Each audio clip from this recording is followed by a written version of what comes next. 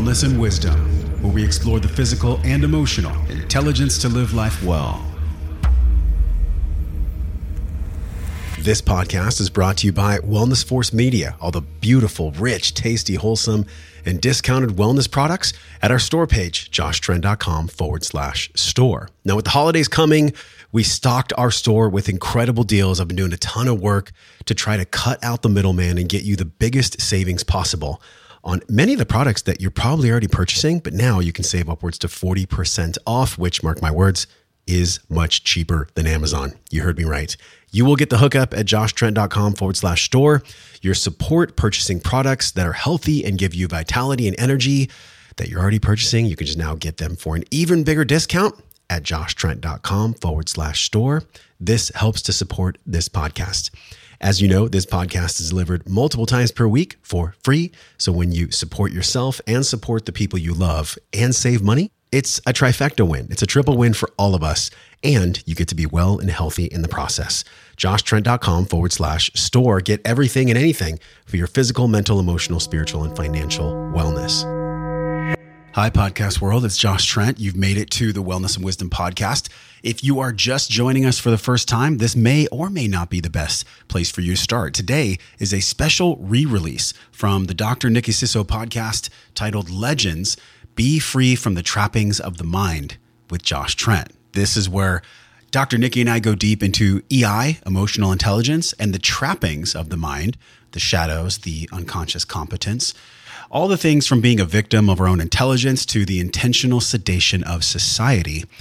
We cover on this podcast what it takes to overcome opposing forces, build resilience to challenges, and become our most powerful embodied selves. Make sure you listen to Legends with Dr. Nikki wherever podcasts are played. And also, if you love this podcast, leave us a review, joshtrent.com/review. Every Friday, I deliver an interview that I was on where the host really connected their head to heart. They asked powerful questions, and really it was worthy for your time, for your energy, and for you to be able to get motivation and inspiration about your physical, mental, emotional, spiritual, and financial nourishment that you signed up for here on planet Earth. Let's drop in with Dr. Nikki. Josh Trent, I'm so excited. Thanks for being here. Thanks for coming to the home. I'm so grateful you offered your home. Yeah. The studio. Well, actually, technically, it's not my home. It is the recording studio. But it feels like a home because I'm here almost as much as my regular home. Nice. So you have the Wellness and Wisdom podcast. You've published over 460 episodes at this point. Yeah. And then a bunch of them we didn't number, so it's closer to 500. Amazing. Yeah. What's your driver? The driver? Yeah. The driver for me is my own humility for the things that I still need to learn.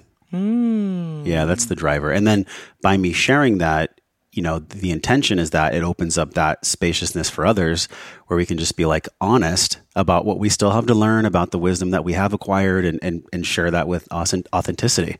Yeah. It's one of the things that I really honor about you listening to your podcast is that you are a way shower by being a way seeker. In other words, you are an exceptional teacher because you are an exceptional student. Thank you. You stay in that mindset of always wanting to learn. I'm definitely a student. Yeah. Yeah. Yeah, it really comes through and it's beautiful. Thanks. Yeah, I appreciate it. You guys, if you haven't checked out Wellness and Wisdom, it's a must. So part of that expression, it was part of your purpose, it sounds like, and your message that you're getting across on that podcast is this concept of a pentagon of wellness. Can you share what that looks like? Yeah. We've all seen the old barns or just a house in general. It has a roof and then it has two walls and a floor. And I feel like this is my house, this is where we live. And so the Pentagon for me has just been this consistent learning curve of how am I showing up and what am I actually doing for my financial health, for my spiritual health, for my emotional health, for my mental health, and then also my physical. So those are the 5 parts of the Pentagon. And of course, I have to give credit to a mentor, right? Paul Chek was the one that had the wellness quadrant. And that was all of them except for the financial. And the biggest learning curve for me here on planet Earth has been the financial piece because it's easy if we're funded. Like if you and I were a trust funder and we had like $100K coming in every month and we could just do whatever we want, I would think it would be actually an insult to society and ourselves if we didn't manage the other 4. But there's a learning curve in life, and that is we signed up to be here on planet Earth. We have to take care of our financial health. And the demands of our financial health, they are really a reciprocation of what we're putting out of service and also how we're not selling ourselves out. And I think a lot of people sell themselves out. And so there's some serious wisdom to learn with the financial, because really the financial affords the other 4, our capacity to nourish the other 4. Not all the time, but mostly because we're here in the 3D world with responsibilities and rent and, the cost of producing a podcast and everything else. Yeah. And if you're financially stressed, it makes it very difficult to be high level in all those other 4 areas. Yeah. It makes it just more challenging if you have that burden of, I can't, survive or afford the roof over my head. Yeah. There's like an existential stress that I think a lack of financial health, it constitutes this almost background tension that I think the most of our country feels. And that's actually how people get mostly controlled. Like, we're in the matrix. We are in the fuck. Can I cuss on your show? Yeah, you can curse. but not a lot. Yeah, dude, go for it. I curse. We're in the fucking matrix. Yes, we are. We're in the fucking matrix. And so in the matrix, when my amygdala and when my physiology is hijacked by the news or fear of financial stress or fear of not having enough, that can make people act from scarcity. And anytime I've ever acted from scarcity, which I'm not batting 1,000, but I feel like I'm well further along the path. Anytime I'm acting from scarcity, my decisions, my relationships, everything about me, it's not going to be as peaceful. It's not going to be in flow. It's going to be coming from this, like, how much can I get versus how can we make this work for each other? And I think that's what's going on with our world is, unfortunately, so much of the population is stuck in the fucking matrix that most of their decisions are, and in every category, they're coming from how much can I get? How much can I get? And that is just the wrong place to be, because the universe does not like that. The universe does not respond well when all I'm doing is seeing what I can get from others. Yeah. Yeah, it's true. It's a bit of a catch-22 though, because in order to make finances, I believe that you have to have these other 4 quadrants in check, like your spiritual connection, your eating well. You become a clear channel to receive the messages, to be guided, right? You need all these other 4 to be in balance in a way. Not need. Some people make great money without them in balance. Yeah, but then you can see it like, I have a son, and so last night I was sharing with you before we hit the record button that today is a day where I'm not fully slept. I don't have as much nourishing sleep in my system.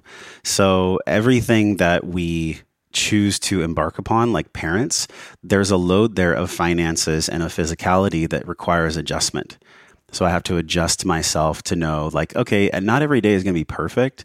It's very different than when you're single. It's very different than when you're not carrying the load of a family energetically and financially. So, there's this, Nikki, it feels like there's this constant calibration for all of us, but especially more when you're responsible for others. When you maybe pay a staff or support a family, like the way that it feels energetically, it requires a stronger back. It requires more emotional resilience, and it requires a lot more inquiry, like the recapitulation stuff we talked about on the phone. And there's so much that goes into being able to handle it all, right? Being able to thrive through it all. Yeah, it's true. Is that what led you to your 100-hour journey? Share about that experience. Yeah. So the Vision Quest. Yes. Have you ever done something like that? No, but I've heard of them. It's 4 days, no food, just water, alone in nature. So for people that don't know, a Vision Quest, it's actually 10 days long, the whole experience. 4 of those days are fasting. And so for 3 days, you go through a lot of ego stripping exercises, like basically, holding a pad of paper, writing down exactly what's coming up for you. And then eventually over time, all the things from the subconscious mind come up. My deepest fears, my deepest insecurities, the things that I'm still harboring resentment for others for. That's the stuff that's much like the financial stress running in the background. That's the emotional stuff that's running in the background. We just can't access it from the conscious mind all the time. Right. So that was my quest to go on this Vision Quest and clean up and clear out a lot of the stuff that I'm still holding on to, or that I'm in scarcity about. And for the 4 days of fasting, I sat there in the site and just water, a little tarp, sleeping pad, and a sleeping bag. And that's it, and of course I had clothes. I wasn't naked. Although I did get naked a few times, which is fun. Being in nature with just water and fasting, it is a psychedelic experience. Really? I'll tell you, because after those 4 days, when you come back to the group, that's when you sit in a circle and you really share. Like, this was my process. This was my ceremony. But I did the ceremony without any medicine except for the medicine of nature. No psychedelics were needed. I have my thoughts about psychedelics, especially now at this stage in my life. And so what I really took home from that was, it's okay to let go of things that you wanted to be a different way. It's okay even to let go of parents. So I got to actually let go of my father. I did a ceremony out there where I buried my father. Now, he's still alive, but I got to bury him in what I call the kindness ceremony. Like, I'm letting you go, I'm burying you from kindness. The door is open if we can have a healthy relationship with healthy, beautiful, loving parameters. If not, then, I choose to let that go. I don't need to. It was so relieving. Like, I don't need to make things other than what they are. I don't need to make things other than what they are. And that can be really confronting for people. It was for me, because I think inside of all of us, there's this young woman or young man, and they live inside of us. It's what brings us joy. It's what allows us to express ourselves on a podcast. But there's an adult archetype. There's an adult faculty that also has to parent that child. So inside of me, there's a young boy, and also there's a man who's a father to a young boy, and a partner to my woman, and a creator for my business. And so really, when I clean out the resentment, and when I clean out the stuff that's making me white knuckle, that's making me stressed or making me feel sorrow, especially grief, I think really why most people go on a quest is because they're seeking relief from their grief. They want to let go of grief, but they haven't exactly, quote, figured out how. And that's the paradox, because I can't use my mind. I can't use my intellect to release a emotional or spiritual issue. It just doesn't work. It's like going into a church and not praying, and figuring out the 5 best ways to pray, but you're not actually praying. You're not actually meditating. You're not actually doing the hard work of cleaning the weeds out of the garden. And the longer that we let those weeds grow, sometimes the more challenging it is to rip them out. So the quest for me was like the ultimate weeding of the garden. It sounds like you did that by letting go of your expectations or desires for things to be different than as they are. Yeah. Beautiful. Right? Yes. That's the weeding, essentially, is that you're pulling out the expectation. Oh, this is so good. Well, I hear you, and I'm going to add a plus sign on top of that. Okay. Because I have the experience to know that if I force things, and it's so funny because this year on 2/22/22, yeah, I let go of the podcast Wellness Force, which was my old name, and then we brought in Wellness Wisdom, and I thought, oh, what a cool way to let go of the things that aren't serving me publicly, and to share that story, because force is something in nature that can't always be trusted. I mean, a tidal wave, or tsunamis, or earthquakes, or even, animals, tigers and stallions. Like, we can't always trust these energies. We have to be aware that nature isn't always kind. There's a lot of parts of nature within ourselves and the nature we live in that really doesn't have any room for falsities or for bullshit. And so if I'm bullshitting myself and I'm trying to make things, I'm forcing to make things different than how they actually are, life's going to be pretty hard. But the plus sign I was going to put on top of that was I can persuade, I can put out my intention, and I can say, I want life to be this way. It's coming from a good space. Whether it's in a relationship or a business, I don't have to just blindly accept how things are. I don't have to just sit back on my laurels and say, oh, I'm just surrendering to how things are. I think there's also ways that we can change how things are. But the paradox is, how do I accept what is and not try to force change, but also how do I accept what is and express my heart for the desire of something different. And that is the ultimate learning curve, I feel like, as a soul, as a human being. And when you're coming from that perspective, your delivery will be that much more received. Yeah. Because it's not a force. Nobody wants to be forced into anything. But rather when you stand in your sovereignty and you say, this is, maybe unacceptable behavior to me anymore. Yeah. You are welcome to change, or you're welcome to not be in my life so much. Right. Right. Like the other person still gets choice. Yeah.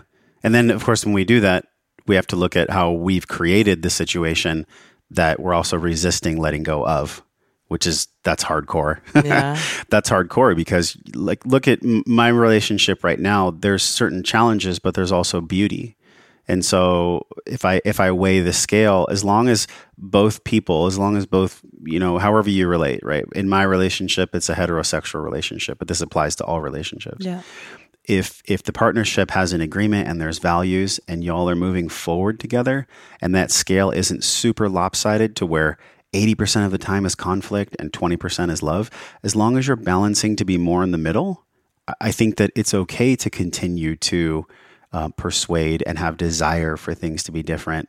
But if the universe is bringing me the evidence that something is always 90-10, 90 conflict, 10 love, or 80 conflict, 20% love, I think that that's a sign for people to let go. And it's not just intimate relationships, it's business, it's life, it's friendships. And that can be really hard to do. Yeah, I've taken the spiritual contracts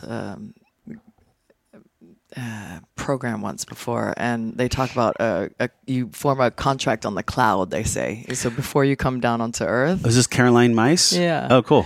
And Ron and Michael, I believe. Rhonda Byrne? Yeah. Okay. So before you come down onto earth, you form this spiritual contract that when you come into this planet, people that are really close to you, like your parents or your siblings or your children, they're generally speaking someone that you have this contract with, and it might be a contract that you're going to trigger the fuck out of each other, and in a way force growth, right? Or force separation. Sure. Right? Sure. But the opportunity, if you can see it as an opportunity to thank you for challenging me into a next level growth. Well, damn it, Nikki, that's so mature. I mean, really, that's ultimate maturity. Like, that's not spiritual babble to me. 5 to 7 years ago, before I started the podcast, if I would have heard you speak like that, I would have probably projected onto you that what you're saying isn't true because I was afraid that it was true. But I know that what you're saying is true because I remember learning about this a while back. There's the twin flame, and then there's the soulmate. And with the soulmate, you and I could be soulmates as friends. Soulmates are sometimes not romantic at all. They're just loving relationships that nudge and guide us along the way. But I do feel like twin flames, maybe we get one, maybe we only get one. Because if you look at the history of the twin flame, it means that when you came into the world as a flame, your soul split and there's only one twin flame for you ever. In this lifetime. And so if people do come together as twin flames in this lifetime, it can be the most hot, the most burning, the most passionate, but also the most violent or the most disrupting, because it's so different than a soulmate. A soulmate can be somebody that it could be a work wife or a work husband. It could be a really great friendship. And so a lot of us get caught up in this, like, oh, so-and-so is my soulmate, so I have to be with them. You don't have to be with your soulmate. And you can also, because of free will, you can choose to not be with your twin flame either. So there's a difference there, I feel. Yeah, important. Explain this concept of EI squared. Yes. Okay. This came to me after the quest. Okay. Because I realized that I was a victim of my own intellect. Good. I'm a driven man, and so as a driven man with a hypervigilant tendency, with an attachment style of anxiousness, that my work in this world is actually to find that yin-yang balance, to be in the middle. Well, the only way I'm going to do that is if I'm listening to all three parts of myself. And all three parts of myself are, yes, I have the mind, and the mind is a beautiful thing, But you can relate, like your mind sometimes gets you maybe in trouble. I don't know, unless you're perfect. Definitely not. Okay. Yes. So I have this lens. I have these three lenses, this kaleidoscope that I teach, and the mind is one lens, and it's a beautiful lens, and it deserves honoring. But if I only ever look at my life through the lens of my mind, I'm screwed. I'm not going to get anywhere. And then there's this lens of the heart. And I think that's a really beautiful lens because, we're here and we have on video, you can see it on Nikki's channel. There's the heart chakra. And we all have that. And that's why it's glowing here in the artwork, because that is, I believe, the most powerful lens. I think the heart is the most powerful lens to see things through. But sometimes it can be challenging if there's too much of a disconnect between the head lens and the heart lens. David Hawkins talks about the space between our head and our heart, for most people, being the biggest space in the world, even though it's only like a foot, or 18 inches. And then the third lens is the lens of our soul. That I believe is the lens of God. It's the lens that we don't understand. It's the lens that whispers to us. It's the lens that we all know is there, but we can't always put words onto it. It's the intuition, right? It's not just the instinct. And so this alignment of emotional intelligence and emotional inventory, that's why it's EI squared, or emotional intelligence squared. There's an inventory that my mind creates. There's an awareness and an understanding of the world that my heart creates. And then there's a guidance from my soul that's truly connected to God. And I don't think that God is a bearded dude in the sky. I think that God is this omnipresent energy that really doesn't have a sex. I think when it comes to the universe, there's no such thing as gender. But I think there's archetypes we understand, like, God, the father, or Earth, the mother. I think those are archetypes that are easy for us to take in. And so this EI2 is really emotional intelligence squared, because it brings a whole new level of understanding to how I live my life if I choose to do the work and make sure that all three of those lenses that I discussed are truly in alignment. And it's easy for me, it's easy for any of us to bullshit and say, oh yeah, they're totally in alignment. I'm listening to my soul. I have an open heart. I'm working on my mental health. But a lot of times what happens is the mind is so powerful, and we live in a world that really celebrates the mind and only the mind, that the heart and the soul lenses can get clouded, and they can be really false, I don't want to say false prophets, but they can be deemed as false prophets, or deemed as the lenses we, quote, should not look through, when really the majority of people, I think, are only looking through the lens of their mind. And meanwhile, inside of all of us, there is an ocean of feelings and emotions and capital T trauma and lowercase t trauma that is guiding everything. And the mind is there just smashing it down and saying, oh, well, I know you're giving me this sensation. I know you're giving me this guidance, soul. But they can be so ignored because, again, our society celebrates intellect. Our society celebrates science. But the society that we're in doesn't necessarily celebrate the lens of the heart or the lens of the soul. It just doesn't. And so that's the process of inventory. And there's an emotional inventory process that I take people through, but that's really making sure that all three parts of me are aligned. Yeah. Yeah. It takes a conscious effort. It speaks to the analytical listener that wants support. How do you drop into your heart? Yeah. I just did it right now. You have to breathe. I 3 years ago, I did a very, very deep process. It was 2019. I went to Thailand for a month, and I trained with Niraj from Soma Breath. And I got so deep into the power of breath work and what it can actually release from my body, like the tissues in my body, that I came back home. I had already been doing breath work for a couple years, but nothing like doing a month straight in a foreign country. And when I came back home, I had this incredible inspiration to actually have a program. And I own a site and a program. It's breathwork.io, and it's the Breathe, Breath, and Wellness program. And so it's this 3-week process that I take people through. And it was funny. I'm sure you can relate to this. When I was creating it, all kinds of stuff came up for me. Where when I was doing the practices and I was doing the filming and I was doing the creation, the more I would breathe, the more stuff would start coming out. And a lot of it was, again, like I think the 3 big ones are resentment, sadness, and grief. Those are the things that came out. So I think what was your initial question? How do you drop into the heart? Yes. Thank you for that reminder. Pleasure. So the reason I gave all that backstory is because I think that the number one tool to drop into our heart is to take a big belly breath.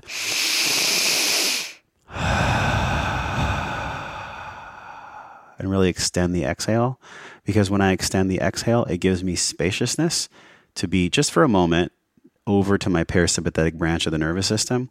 And when I'm over there, and I'm sure you've talked about this on your show, the vagus nerve and parasympathetic and sympathetic. So just a super quick mini class.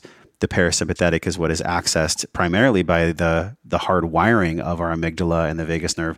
And that's what pushes us over to be in peace, to be in relaxation. I don't know if it's actually possible long-term to have, quote, an open heart if you're constantly stuck in sympathetic, which is like the fight, the flight, the freeze, or the fawn. There's many different ways that sympathetic comes online.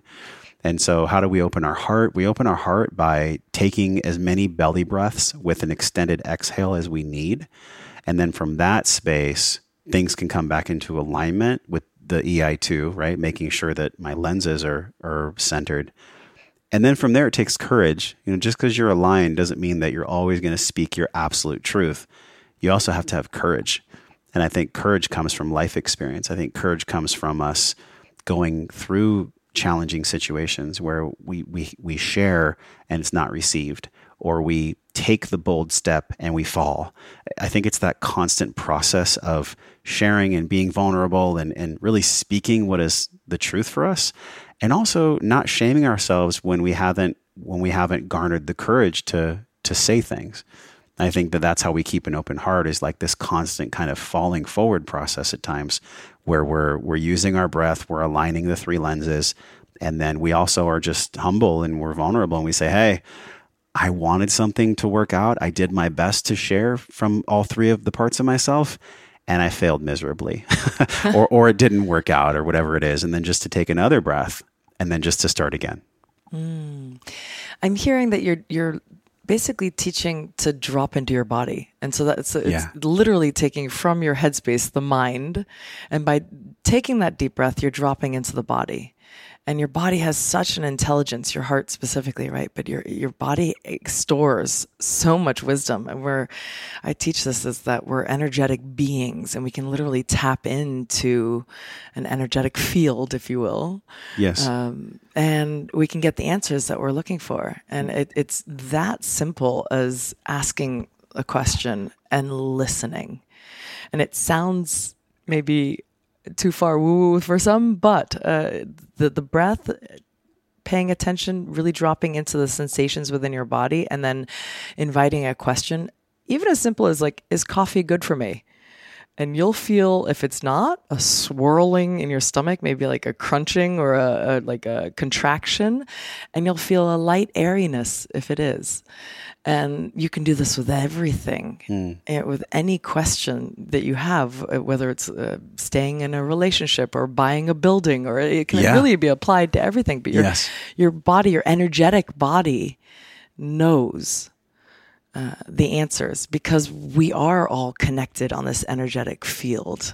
And when you get to that level of understanding, and it's not anyone's above, it's just a matter of tuning in and realizing that this vessel is really powerful. You just have to learn how to use it and tap in. And the secret kind of got us there a little bit, like with just start opening, realizing we're an antenna. We've got like remember those rabbit ears? Sure. Back with in the the foil on them. You gotta kind of like fine tune them, right? Yeah. And the way to do that, to really get clear, is through what we started with, the nutrition and feeding your body well with clean organic food, doing your breath work and your meditation every morning, clearing that mind, settling it down, like all the different, getting in nature for 100 hours. Yeah. And then you become this really clear channel, clear vessel to get the messages. And I think that third quadrant that you were talking about, it wouldn't be a quadrant. The lens, yeah. Thank you. Yeah. The third lens you can really tap into at that point. Wow, you just shared so much. I love that. I really love that. This is why I love podcasting, because I've never had this thought before. Okay, good. And it feels true in this moment. So we'll see. When you were speaking, I saw, and I don't know if it was in my third eye, just in my consciousness, which I was going to ask you, what do you think that actually is? Because you brought up the field, right? Like, what is the field? Maybe we can jam on that. But I was thinking this thought, and I noticed that it felt real for a moment. And that was, there's these three big stages that I feel like we all go through as human beings in the way that we adapt, in the way that we course correct. And I think one of them is like, we're just doing the daily stuff. We're kind of going through the grind. We're attending to our responsibilities. We're doing our daily breath work. We're doing our daily sharing, our daily recapitulation, our daily nutrition, our daily stuff. And it's really like more proactive in nature. And then I think we get inspired either from pain or pleasure, and we go to like the next level where it's like, okay, I'm going to do a vision quest, or I'm going to become a PhD. I'm going to do these things that are totally outside of the norm, of the normal lens of proactiveness, and I'm going to take it the next level. And then, of course, we can't stay there forever, because I think we should spend most of our time in that first level. And then for some, they have such a hunger and such a desire to grow, or such a desire to connect with what is, that they'll go to the third level, and that might be intense holotropic breathing, or doing a plant medicine ceremony, or doing like a 2-week intensive on NLP, going beyond that second level. And of course, if we spend too much time there, then we're going to burn out. So I think it is this kind of constant sine wave where it's like, maybe we spend the most of our time here. Maybe sometimes we're here at level 2. Maybe occasionally we're at level 3. But unfortunately, this is what most people in society they fall prey to, and that is, you need to do more. The dragon of doing more. And I've definitely fallen into that. So I feel like if we look at life as a sine wave, we spend most of our time in level 1 doing the daily practices that are amazing. And by the way, you don't have to do level 1. Maybe some people never even do 1, 2, or 3. They're at 0. they don't even do the 3 levels. And so I was just feeling that when you were speaking, like, wow, where am I actually spending my time? Is it at a consciousness level 1? Is that at consciousness 2 or 3? Because I only have so much chi to give. There's only so much life force energy inside of me. So I have to be, I really have a desire to be mindful about what level of consciousness and spiritual growth do I allow myself to stick at, knowing that if I always mash the gas pedal down, there's going to be some kind of disease that manifests. Or if I mash the gas pedal down halfway and I never brake, there's going to be some kind of disease that manifests. So that's interesting. I was just feeling that when you were talking. I can speak to the disease manifesting. With type 1 diabetes, I was very impulse driven. Yeah. And a pleasure seeker. That combination is a dangerous one. So any craving I had, I satisfied. And and I definitely like the sweetness of life. But so yes, and on that note, if your body is breaking down in any way, it's talking to you. It's telling you to go to level 1. Yeah. Yeah. Or maybe 3. Maybe 3 temporarily. More exploring to do, and but you can go too far in level 3 sometimes. I mean, I call it 1 foot stuck in the spirit world. You can tell people who've done a little too much plant medicine. Oh yeah, where they're like, "Hey brother, let's do a 45-second hug," and I just want to share with you about what's happening to my aura right now. I'm sorry, my crystal is 50 pounds that I'm wearing on my neck. Yeah. Oh, don't mind my white cape that's flowing in the wind. I'm just on a mountain. Like there's just, and that to me is that can be like the unhealthy expression of spiritual growth that is glamorized, where everyone's a guru, everybody's got a channel, everybody's presenting themselves in a way that they really aren't, which is why I'm always down to get real, to really get real. For me, it was always sufficient to dabble, to experience it, and then I take the lessons, and I'm totally satisfied for 3, 4, 5, 6 months, maybe a year. Sweet. I'm elevated. I get the lessons. I upgrade through the downloads. Yeah. Right. And I'm satiated, and my soul has got what it needs for the next phase of my life. I never went full on. I got enough out of each session. And I That's honored more that. wise. Yeah. That's definitely more wise. Yeah. You mentioned recapitulation. Ooh, I almost got it. You did it. I did no, it? You did, yeah. Okay. Yeah. So this concept's fascinating to me. So it's about knowing the source of your wound.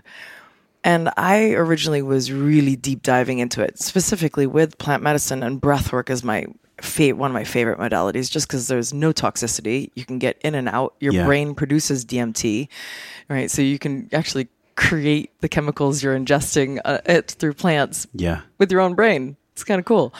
And I was on this quest to really explore and deep dive what's gotten stuck in my body. What is the ancestral trauma that's been passed down? I'm second generation Holocaust survivor.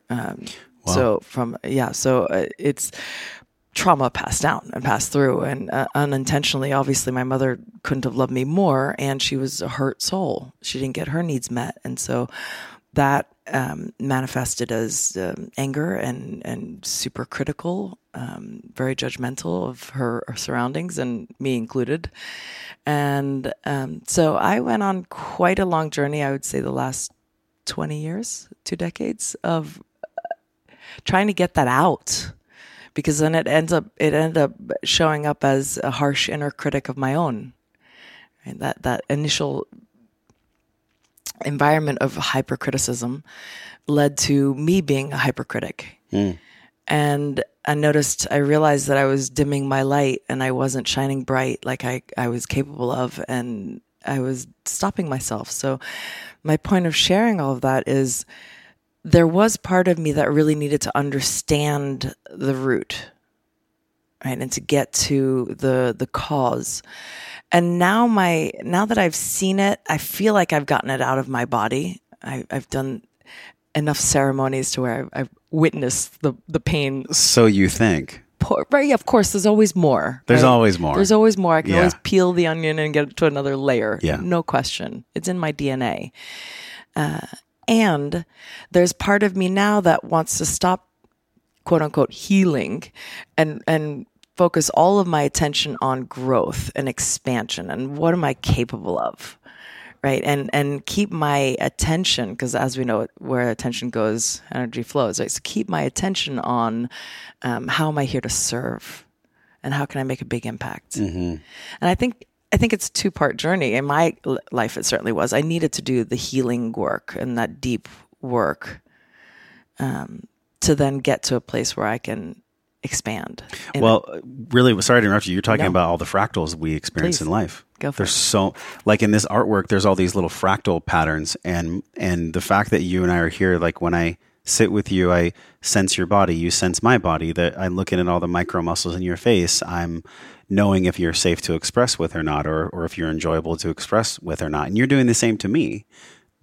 Like even now, I think we all can relate to this. After you spend 20 minutes, 30 minutes, 45 minutes with someone, there's a more ease in our nervous system. I think when we first meet people, no matter how integrated you are in your ego, there's always a bit of, maybe just a tiny bit of vigilance or a tiny bit of heart closure. And I think as time goes by, we actually chemically bond with each other through that redox system, through our GI and the second brain, the enteric nervous system. And then there's also just a collective energy that is fractal that connects us to the ultimate thing that you just described with your beautiful share. And that is the paradox. You and I are in a fucking paradox here on planet Earth. We think we have it all figured out. No, we don't. But then maybe we do, right? So there's so many things that we learn where you're describing your journey in life and the generational trauma and not focusing on why the trauma is there, or how do I heal the trauma, or if I just go to Tony Robbins, or if I just go to one more ceremony. There's a time and a place for that. But in true paradox, also what can be most relieving and bring people to homeostasis is not focusing on why something happened or getting the root of why something happened, actually focusing on what they want to create. But the ultimate paradox is that spiritual bypassing can come in, and it can direct people to not explore the why at all, to completely ignore that and not go into any kind of spiritual devotion or any kind of spiritual discovery. And all they do is focus on good vibes only, or I'm creating light in the world, or I'm focused on what I want to create. I have seen a paradox inside of a paradox there, where many people, they only focus on what they want to create. And as they're focused on that, all the dark shit comes up. all the dark shit comes up. When they could have just spent a little bit more time in darkness, that actually would be quicker and less painful rather than just focusing on good vibes only. And I think that's the paradox inside of the paradox. Yeah. I feel like it was essential for me to have cleared that before I can really shine bright in the area I want to shine. I asked a therapist this once. Okay, go. And I was like, how do we know how much time we should spend in the darkness versus how much time we should focus on, the light and the service and what we want to create? And she was like, you'll know. Your soul will know. Right. Your soul will know when it's time to explore something. But then, of course, if we're ignoring our soul, then all we're going to do is intellect stuff, which makes us focus on good vibes only. So I know that's not the answer that a lot of people probably want. Like, what do you mean my soul will know? Well, do soul work. Do soul work. Again, it keeps bringing you back to you have a clear vessel, you're going to get a clear message.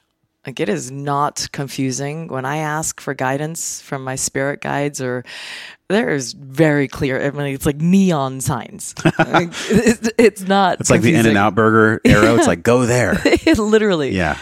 I was living in Tulum before Austin, and I woke up one day and I was like, all right, I got my upgrades. I got what I needed from this place. What's next? Like, living in Mexico gets old kind of quickly. Okay. It's physically demanding. There are potholes and all this, you're on a bicycle in the heat. And then you came home to more potholes. I know.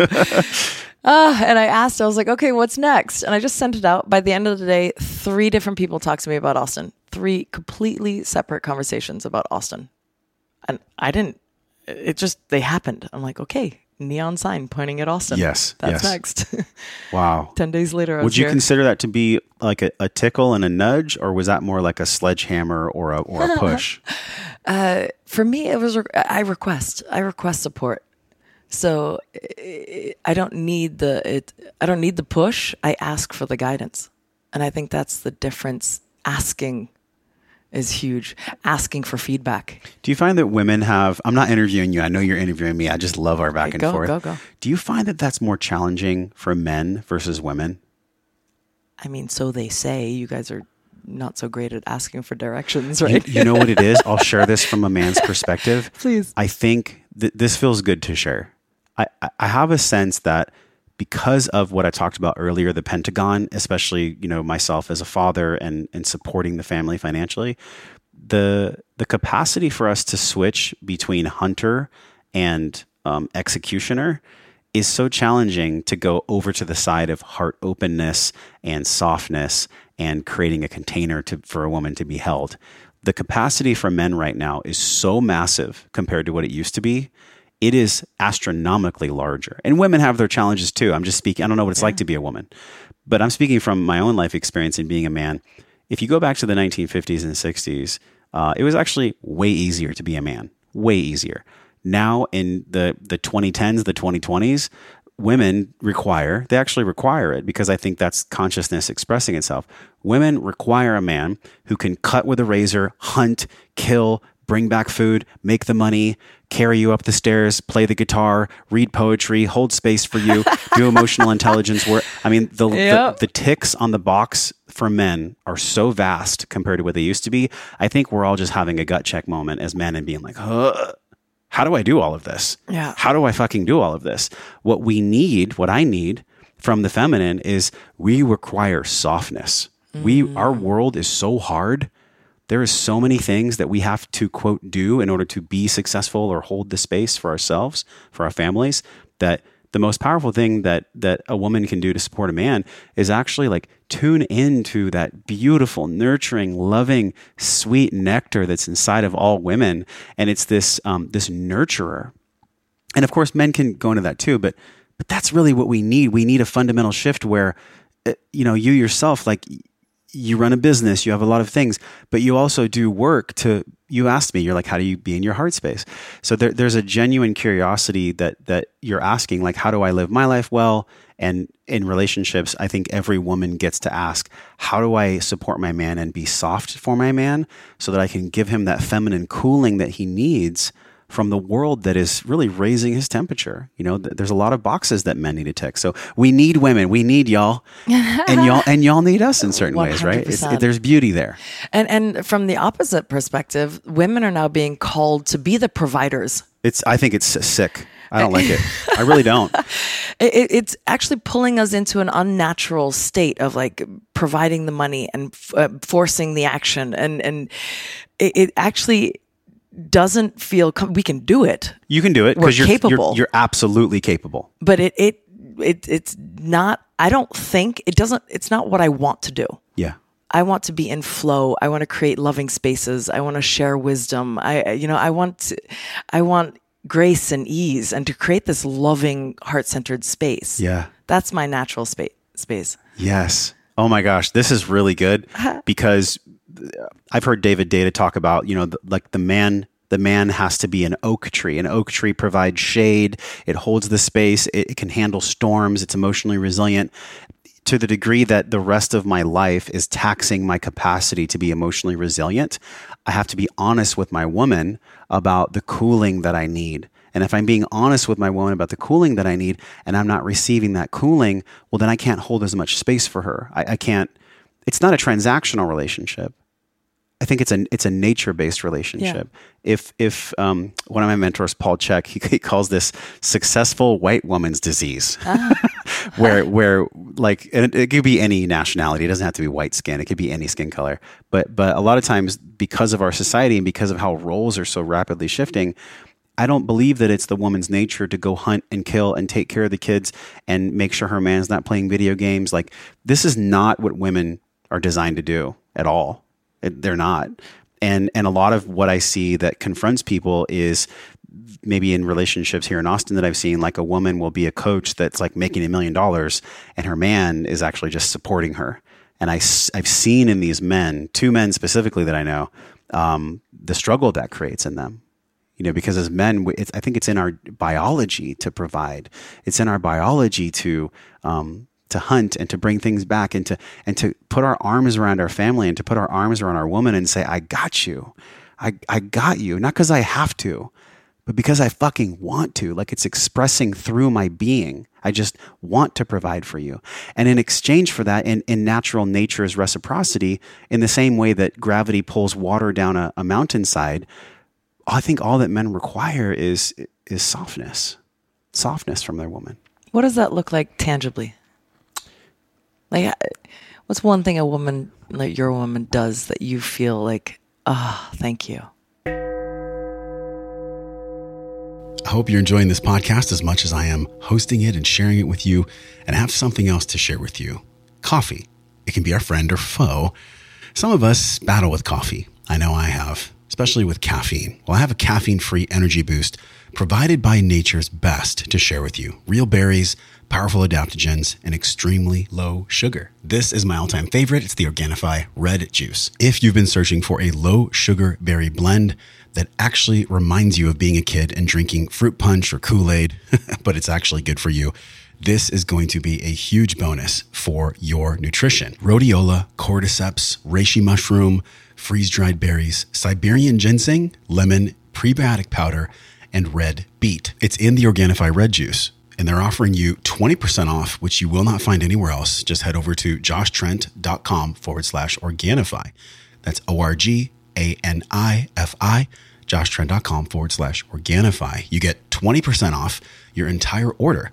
So you can take these energizing superfood adaptogens to your family, to yourself, and let them nourish your cells. Wow, you taste something delicious. Being healthy, being well does not have to be boring and does not, I repeat, does not have to taste bad. It can be tasty, it can be nourishing, and you can save a bunch of money. joshtrent.com/Organifi. Use the code WellnessForce. You get 20% off your order. What's one thing a woman, like your woman, does that you feel like, thank you? Sometimes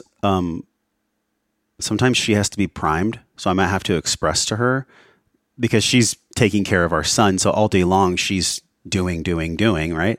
So when I come home, she might not have the spaciousness inside of her to be soft to me because she needs softness herself after taking care of our son and doing all the things in the house and everything else. But I think really the way to open up everything is just to say, I'm going to take a breath and I'm going to share what I need. I'm actually just going to, hey babe, really means a lot to me when I come home for you to hug me or for you to give me a kiss and then for her, she might say, hey, I can do that for you. It really means a lot to me that when you come home that you relieve me of Nova, you relieve me of our son, so that I can like take a breath and do whatever I need to do. I think the thing that I love the most is a gentle touch, like a hand on my shoulders, a kiss on my cheek, just a breath or two together. That's big. And I think that the last thing I'll say is I think that any kind of resentment in relationships or any kind of unprocessed trauma, it can block that conscious communication. It can block me wanting to share what I need or her wanting to share what she needs. And that's a process, it's a process to unpack that. I see this with all relationships. I'm just speaking from mine, but I think every relationship, there's a call for higher levels of masculine service. And there's also a call for feminine cooling. And that's not all women are designed to do. I'm not saying that women just need to be an air conditioner, like y'all have your responsibilities too. Of course. So I think, and it's a deeper conversation, and I promise I'll be quiet after this just for a moment. Please don't. I feel like there's a darkness in this world. There's gender dysphoria campaigns. There's attacks on our amygdala. There's a real mental war coming to us right now. And it's confusing people. It's confusing little boys and girls about if they are little boys and girls. It's confusing men and women about what it means to actually be a nature-based man or woman, And I think there's a real dishonoring of God. There's a real dishonoring of what we were designed here to be.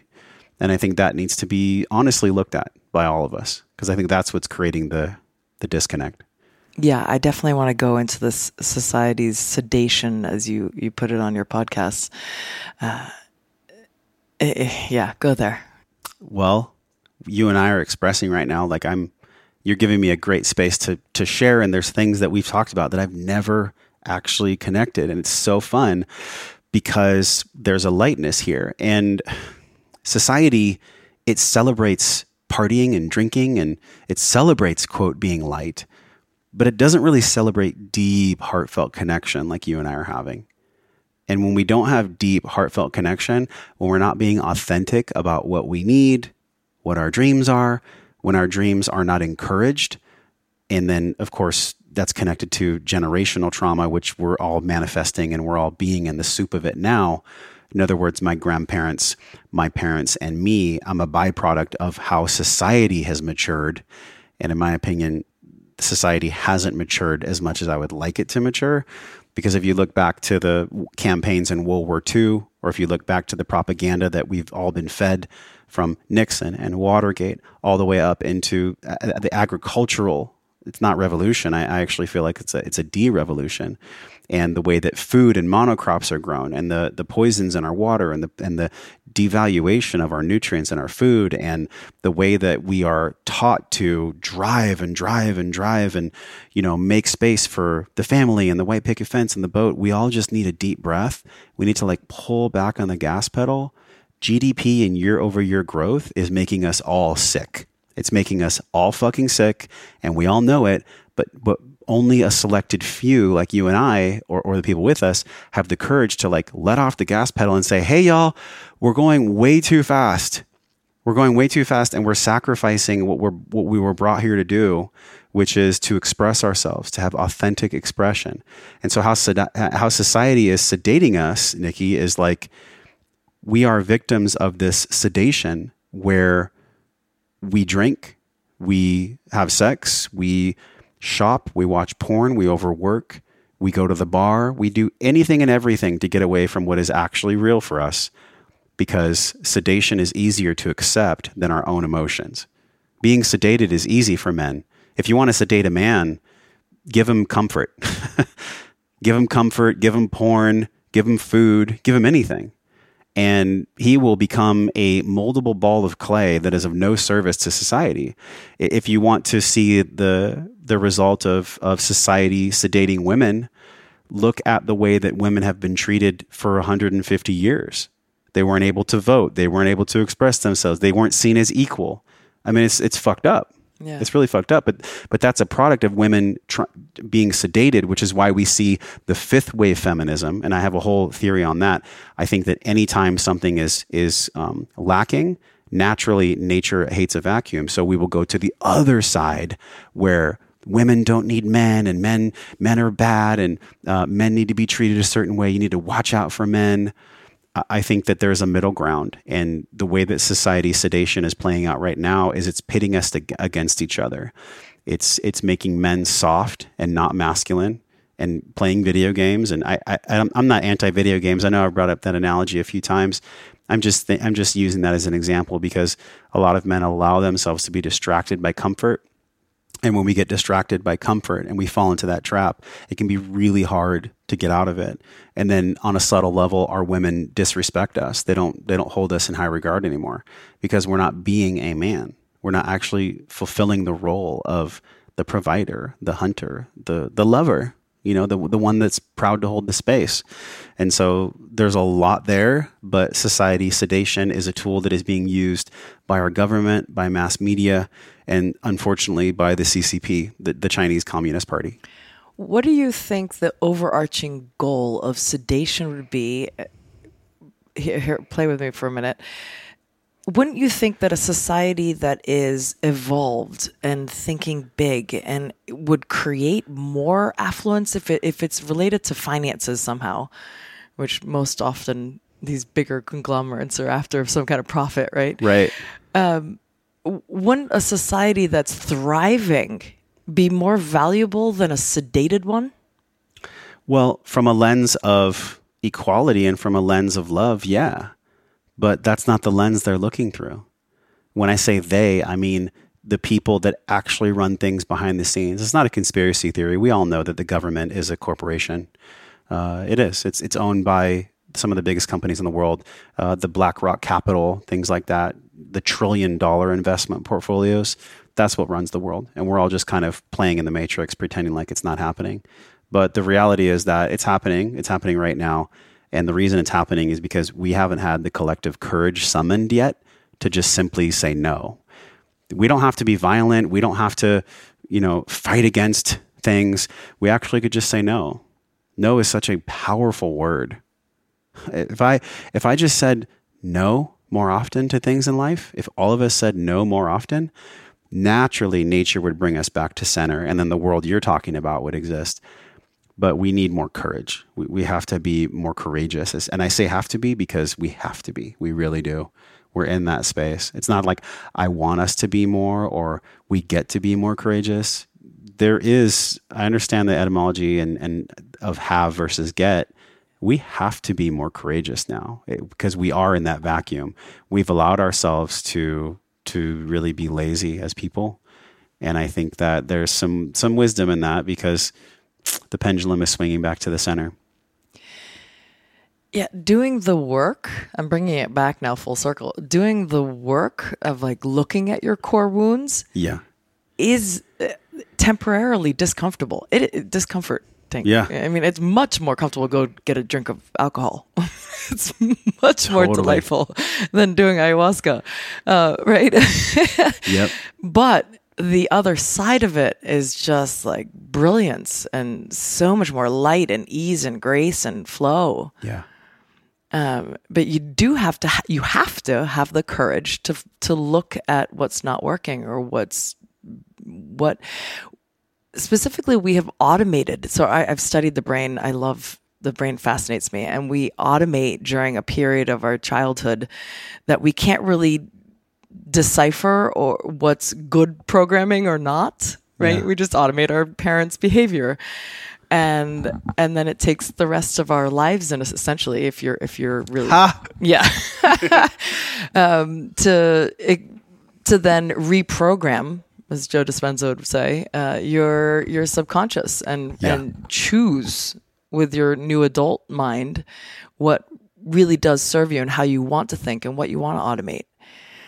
And it requires it. It's actually, we're going against our natural process. Our brain is designed to automate, to take things personally, to have self-doubt, all of these basically malfunctions in my view, right? Yeah. I mean, automation is obviously a great thing because then you don't have to think about a million things while you're just doing one. Mm-hmm, mm-hmm. Right. So there's benefit, and it harms us. It can be so confronting and so violent to the ego, the unintegrated ego, that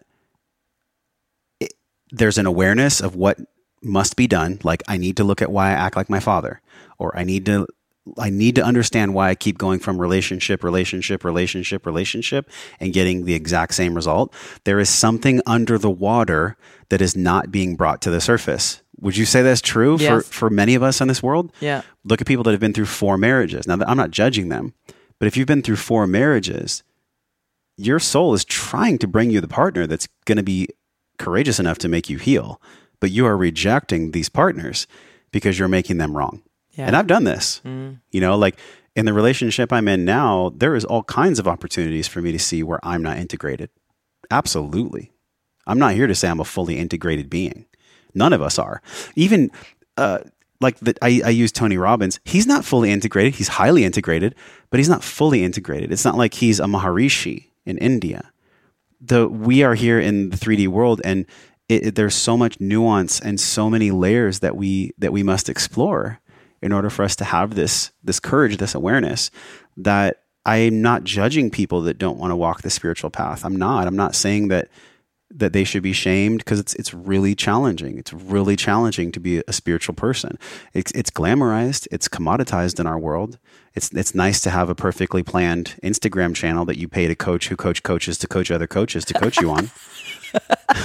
But to actually be a spiritual being, it requires insane humility to the point where, even with all the downloads I've had and even with all the work that I've done, I am consistently presented with lessons where I am not integrated, where my ego is requesting integration. What does that mean? Go there a little bit more. Well, if you look at, I don't know if you've ever been to the Yucca Valley, there's a beautiful sphere there. It's called the Integratron.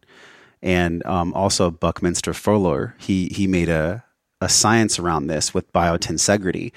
I think you've seen domes where the structure of the domes, they're all connected. I wish I had a visual, kind of like what's on the rug here. Everything's connected in perfect shapes. And so when something's integrated, it means it's whole. It means that it has structure, and it means that it can withstand any kind of insults or projections, or it can withstand anything because it has integrity. It is integrated. So it is embodied with the lessons that it's learned. And I mean it by saying ego.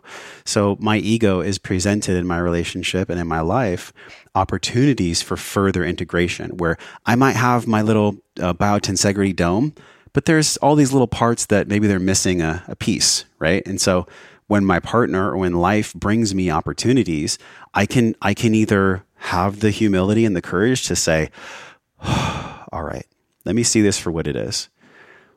I can apologize for the things that I've done wrong. I can stand for what I believe. That's integrity. That's being integrated. When I'm integrated in my ego, that means that my ego is not controlled by all the traumas and all the evidence that it has gathered to make me show up in a way that's not congruent with my soul. So when I have integrity, when I have an integrated ego, that means that I'm expressive. I'm a little boy just playing in the sand, or I'm a little girl just playing in the playground. But I'm also an adult, and I also have healthy boundaries, and I'm integrated within myself. I have embodied all these lessons. I have taken in, I have digested, and I have fortified the scaffolding of myself so that my soul can withstand any kind of demand, any kind of projection, or any kind of storm that comes its way. But unfortunately, that's really fucking hard. That's really fucking hard to do. So we just keep moving forward. We just move forward a little bit more each day, and progressively over time, that's what heals generational trauma, because you might not ever be perfectly integrated in your life, and I might not ever be perfectly integrated in my ego. But to the degree that I can improve, then my son is more integrated. And I think I just had this feeling 1,000 years from now, when love wins and when society is looking back, they'll go, wow, thank you so much, Nikki. Thank you so much, Josh, for doing the work that you did, even though you knew in your lifetime you would never do it all. You would never be perfect. You would never be fully integrated. You would always have triggers. And that's okay. And I think I think that's where we need to go. I think that's the world that I would love to create. But unfortunately, right now, because of the theater that we signed up for, there's so much of unintegration. There's so many people that are not integrating their ego, that those are the people that hold the most finance and the most control in the world. Okay. I was wondering how this relates to the sedation concept. Yeah. So it's the unintegrated creating this idea or desire for an unintegrated world. Is that what I'm hearing? Yeah. Well, what's the ego's job? The ego's job, the mind's job is it's only two things. It's to give and receive information and protect ourselves. That's it. That's all it does, right? The mind's kind of dumb. I mean, the mind is highly intelligent. That's not true. But the mind is a reptile. You know, Right. We have the reptilian stem in there and everything. And so if I can just use those two faculties in a conscious way, this is where the EI2 process comes in. And there's an emotional inventory process there. If I can be in alignment there, then my mind won't make me a slave. And when my mind's not making me a slave, then I can actually receive the lessons that the world is asking me for. I can receive the lessons that my partner and my friends are asking us for. So the way that the unintegrated ego drives the further sedation of society is because it's just falling into that safety gap. If the brain splits and it gives and receives information and it keeps us safe, well, giving and receiving information is beautiful, but it has to keep us alive. I mean, the brain's primary job, our entire physiology is wired at its core level to keep us alive, to keep us safe. And so in order for us to transcend from just the trappings and the structure of the mind, we have to be able to listen with our hearts, listen with our soul, have uncomfortable conversations and do the hard work. And, you know, that in my experience, I don't know how you feel. In my experience, that only happens from a dedication from a place that I don't understand. I feel like it could be God's love. I feel like it could be the universe working through me or working through us. But I can't put words on it. I don't know what makes some people lean into the spiritual work and some people not. Some could call it dharma. Some could call it free will. Some could call it soul contract. But I'm not sure. I don't have the answer for that. You know, I think it's just honoring the mystery of why some people are spiritual and driven and some people are not. And on either path, there does not need to be judgment on either path. No, it's just what we're exposed to. In one way, it's what we're exposed to. And in another way, there is an internal driving force that will find it. Yes. Right? Like you could be born, like Schwarzenegger was born in this tiny little town that nobody really left and they all kind of, right? But he was like, no, I'm going to America. He's also got a massive shadow. Because we all do. Yeah, of course. My point there is like some people have this burning desire. Yeah. To seek out the wisdom, the knowledge, the expansion, and to shine a light on that shadow. Whereas others are like, I'll just ignore it with my sedation techniques.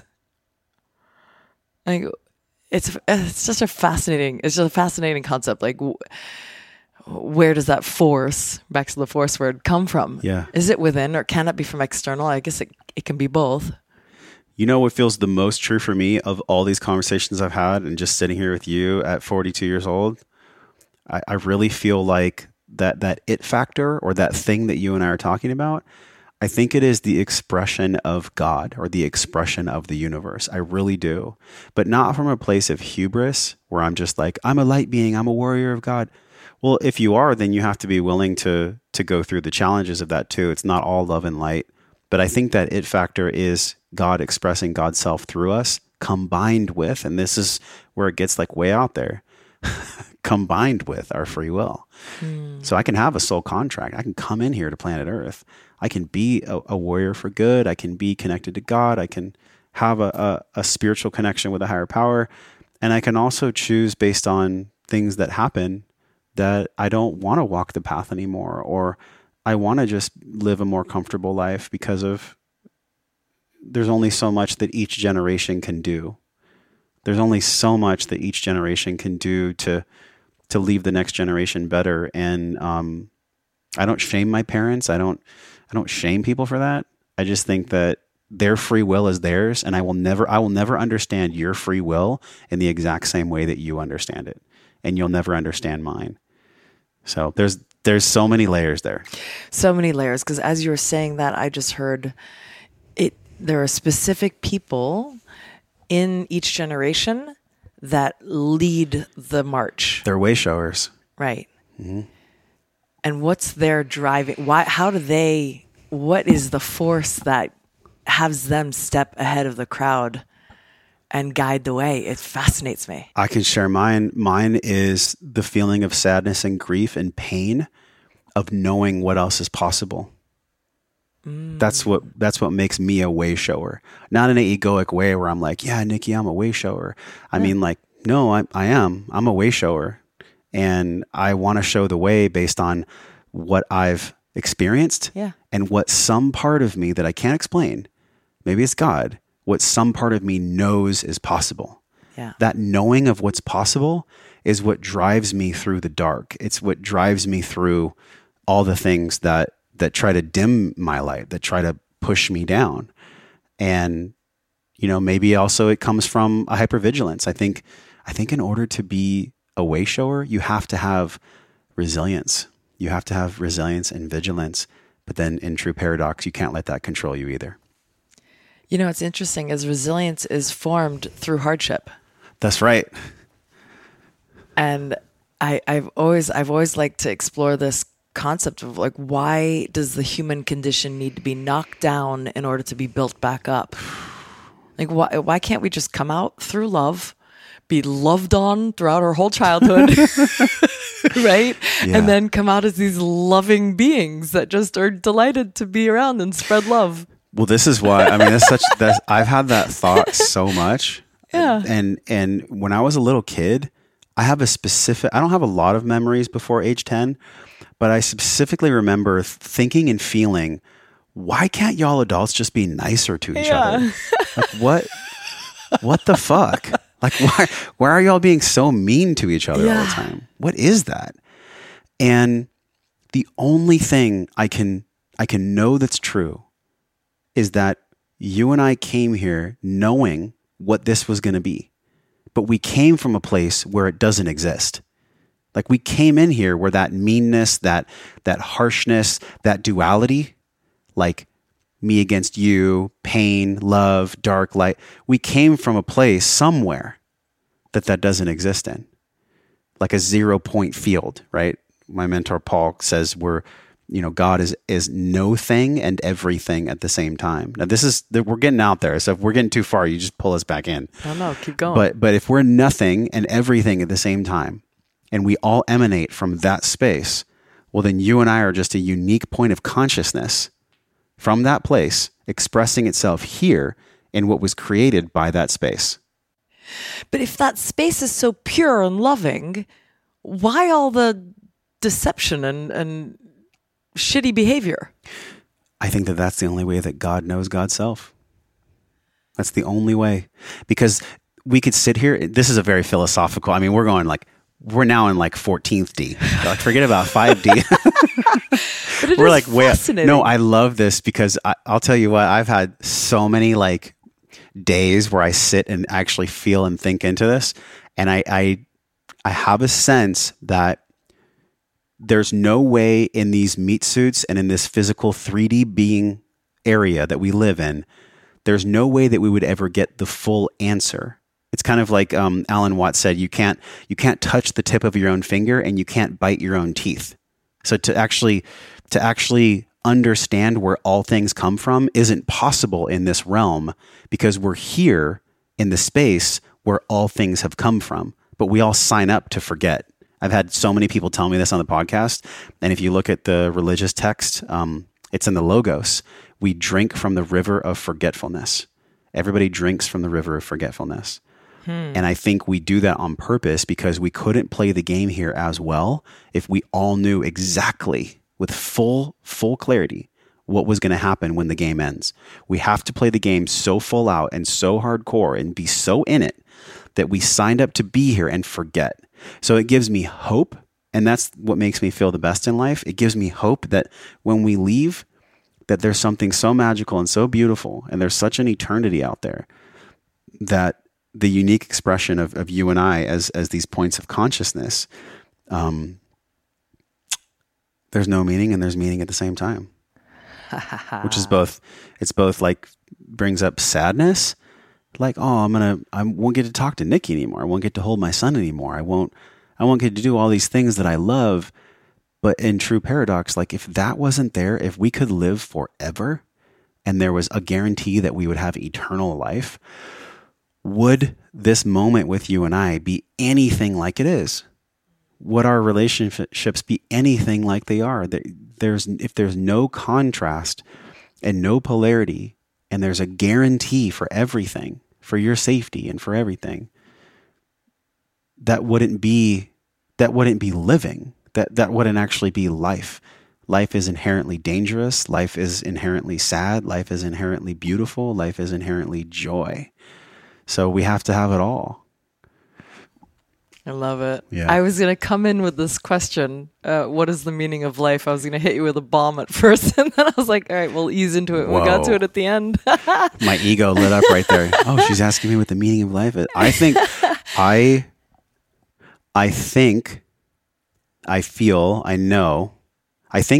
know that the meaning of life is for me to be of service from this spark that I have, to be of service from this knowing of what's possible.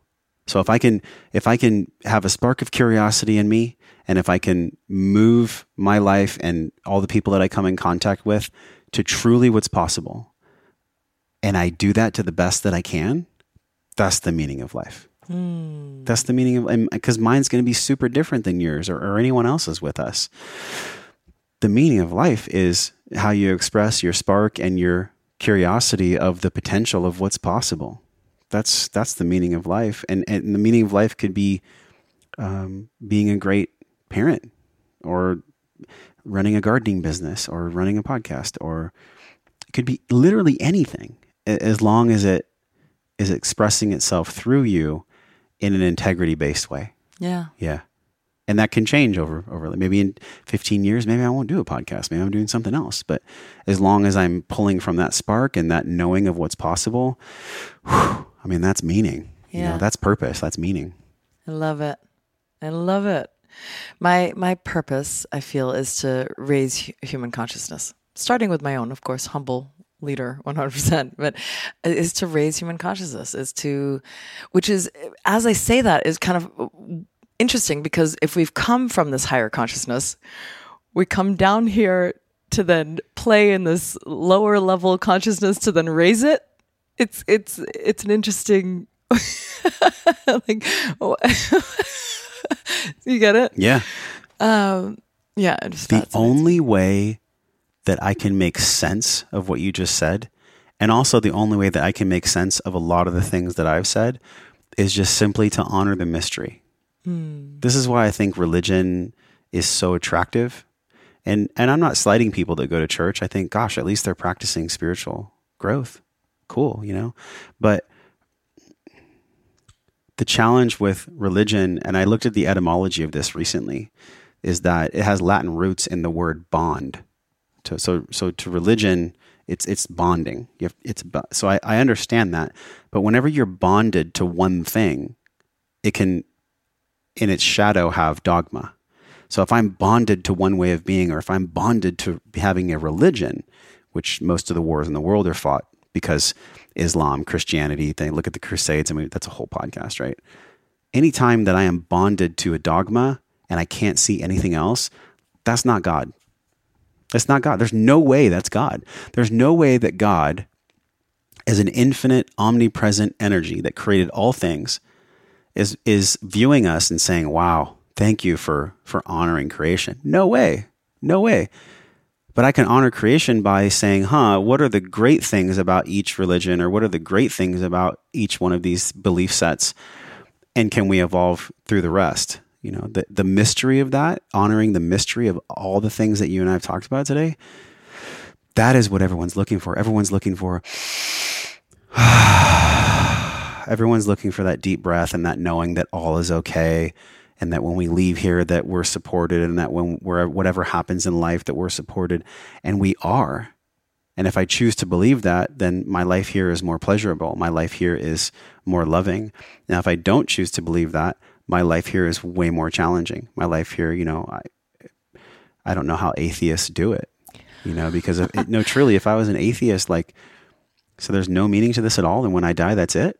Well, yeah, but if you're so strongly believe that that's the truth, then the very same logic that you're using to decipher how you navigate your life is exactly the opposite of what you're fighting against. So if somebody's an atheist, they have a full certainty that when we die, that's it, and there's no meaning. Well, how do they know that? Most atheists will say, well, because show me the proof. Show me the proof that there's a God. Show me the proof that there's something more. Well, there is none. There is no proof. It's only what we decide. So if I decide that I'm going to look for the evidence in this world that there is God, I'm going to feel things through those other two lenses besides just the mind. Atheists are victim of the mind. I would say the whole path of atheism is purely intellectual. There's no spirituality in atheism as far as I'm concerned, because atheism doesn't do that very special thing that you and I have been talking about, and that is honoring the mystery, honoring the sadness that we die, and having joy and gratitude that at least we're fucking here. Yeah. At least we're here, and at least we get to have this. Yeah. Yeah. Last question. If little Josh were sitting next to you right now, what would you say to him? I don't think I would say anything. I think I would just hold him like I hold my son. And when he looks up at me, I might say something like, I got you. Or I would say, everything's okay. I got you. Everything's okay. That's what you want to leave Nova with? Yeah. And because that's what he's going to leave if he wants to have kids, his kids with. If I'm okay and he knows that, and that's a huge question. If I'm okay basically unpacks every single thing we've talked about. That phrase, I'm okay. It's like reductionizing all the wisdom you and I have shared. But if he feels that from me, and if he hears that from me, if he sees me in that way, then that's what he is going to be an expression of in the world. We've talked about a lot in the generational trauma that you've had through, the Holocaust in your family, and the generational trauma that I've had through my own father and my own mother. It's not about shaming them. No. It's not about making them wrong. Shit, they brought us life. I'm grateful to my parents. Yeah. I'm grateful. I'm grateful for them. Yeah. They brought me here. And we're the chosen ones. I don't mean that in a cocky way. The fact that you and I get to sit here and have this conversation, and we get to live our lives in a certain way where we are supported financially and we're supported just to do this. That is the ultimate salve for anything that we have gone through, anything that's traumatized us. And so it's actually an honoring to our parents, and it's an honoring to our grandparents and to our whole ancestral line that we show up in this way, and that we're honest about things, because we have the capacity. We're the chosen ones because we have the capacity. We have the cameras, we have the technology, we have the connectability, we have the spaciousness where we're not spending 8 to 12 hours a day just trying to get food. We live a luxurious life, you and I, most of us here in North America. And so it would actually be a dishonoring and a disservice to my parents, my grandparents, and my ancestors if we weren't showing up in this way. It would be a dishonoring. And that's not a judgment. That's just an awareness. Wow, look at all they've gone through to bring us here so that we could be here right now. Why would we not? Why would we not be hungry for the truth? Why would we not want to live to that potential? Why would we not? They're cheering for us wherever they are. They're wanting us to move towards that space where maybe they are. Maybe they're there in that space going, ha, you guys signed up for the coolest game ever. A hypnotherapist once said to me, we came from peace. We're here for the drama. I was like, oh. Wow.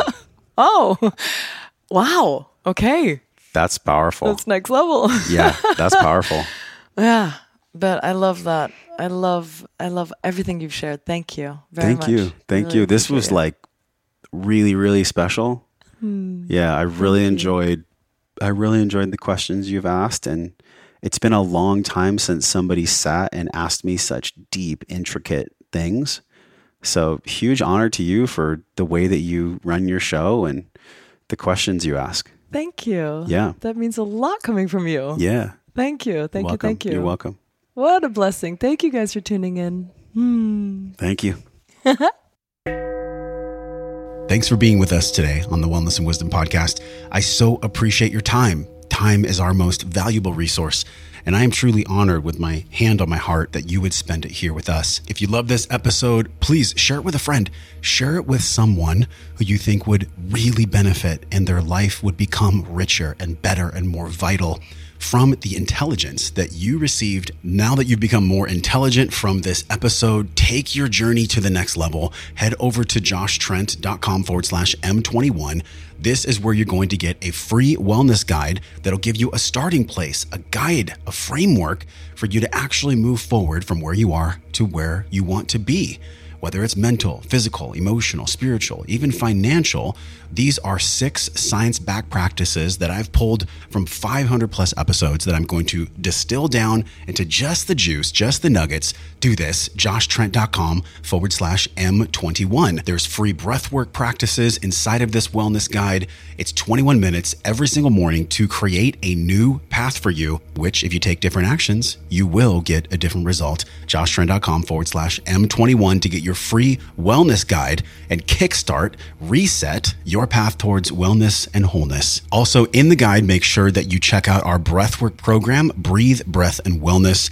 I created it from traveling the world over 4 years and interviewing and working with some of the biggest and most powerful names in the entire breathwork industry. It's breathwork.io. And the code is podcast25. That's 25% off at breathwork.io. This is where I will personally guide you over 3 weeks to have all the fundamentals of you to know how to clear your stress with your breath in less than 3 weeks. We've had students from across the world. You can check out some of the testimonials at breathwork.io, where people used their breath to change their life and to change the way that their mind thinks and what they believe about themselves and the world, what's possible, what love is possible, and what new things are possible in their life for the road ahead. Breathwork.io, use the code podcast25, and I cannot wait to see you in the program.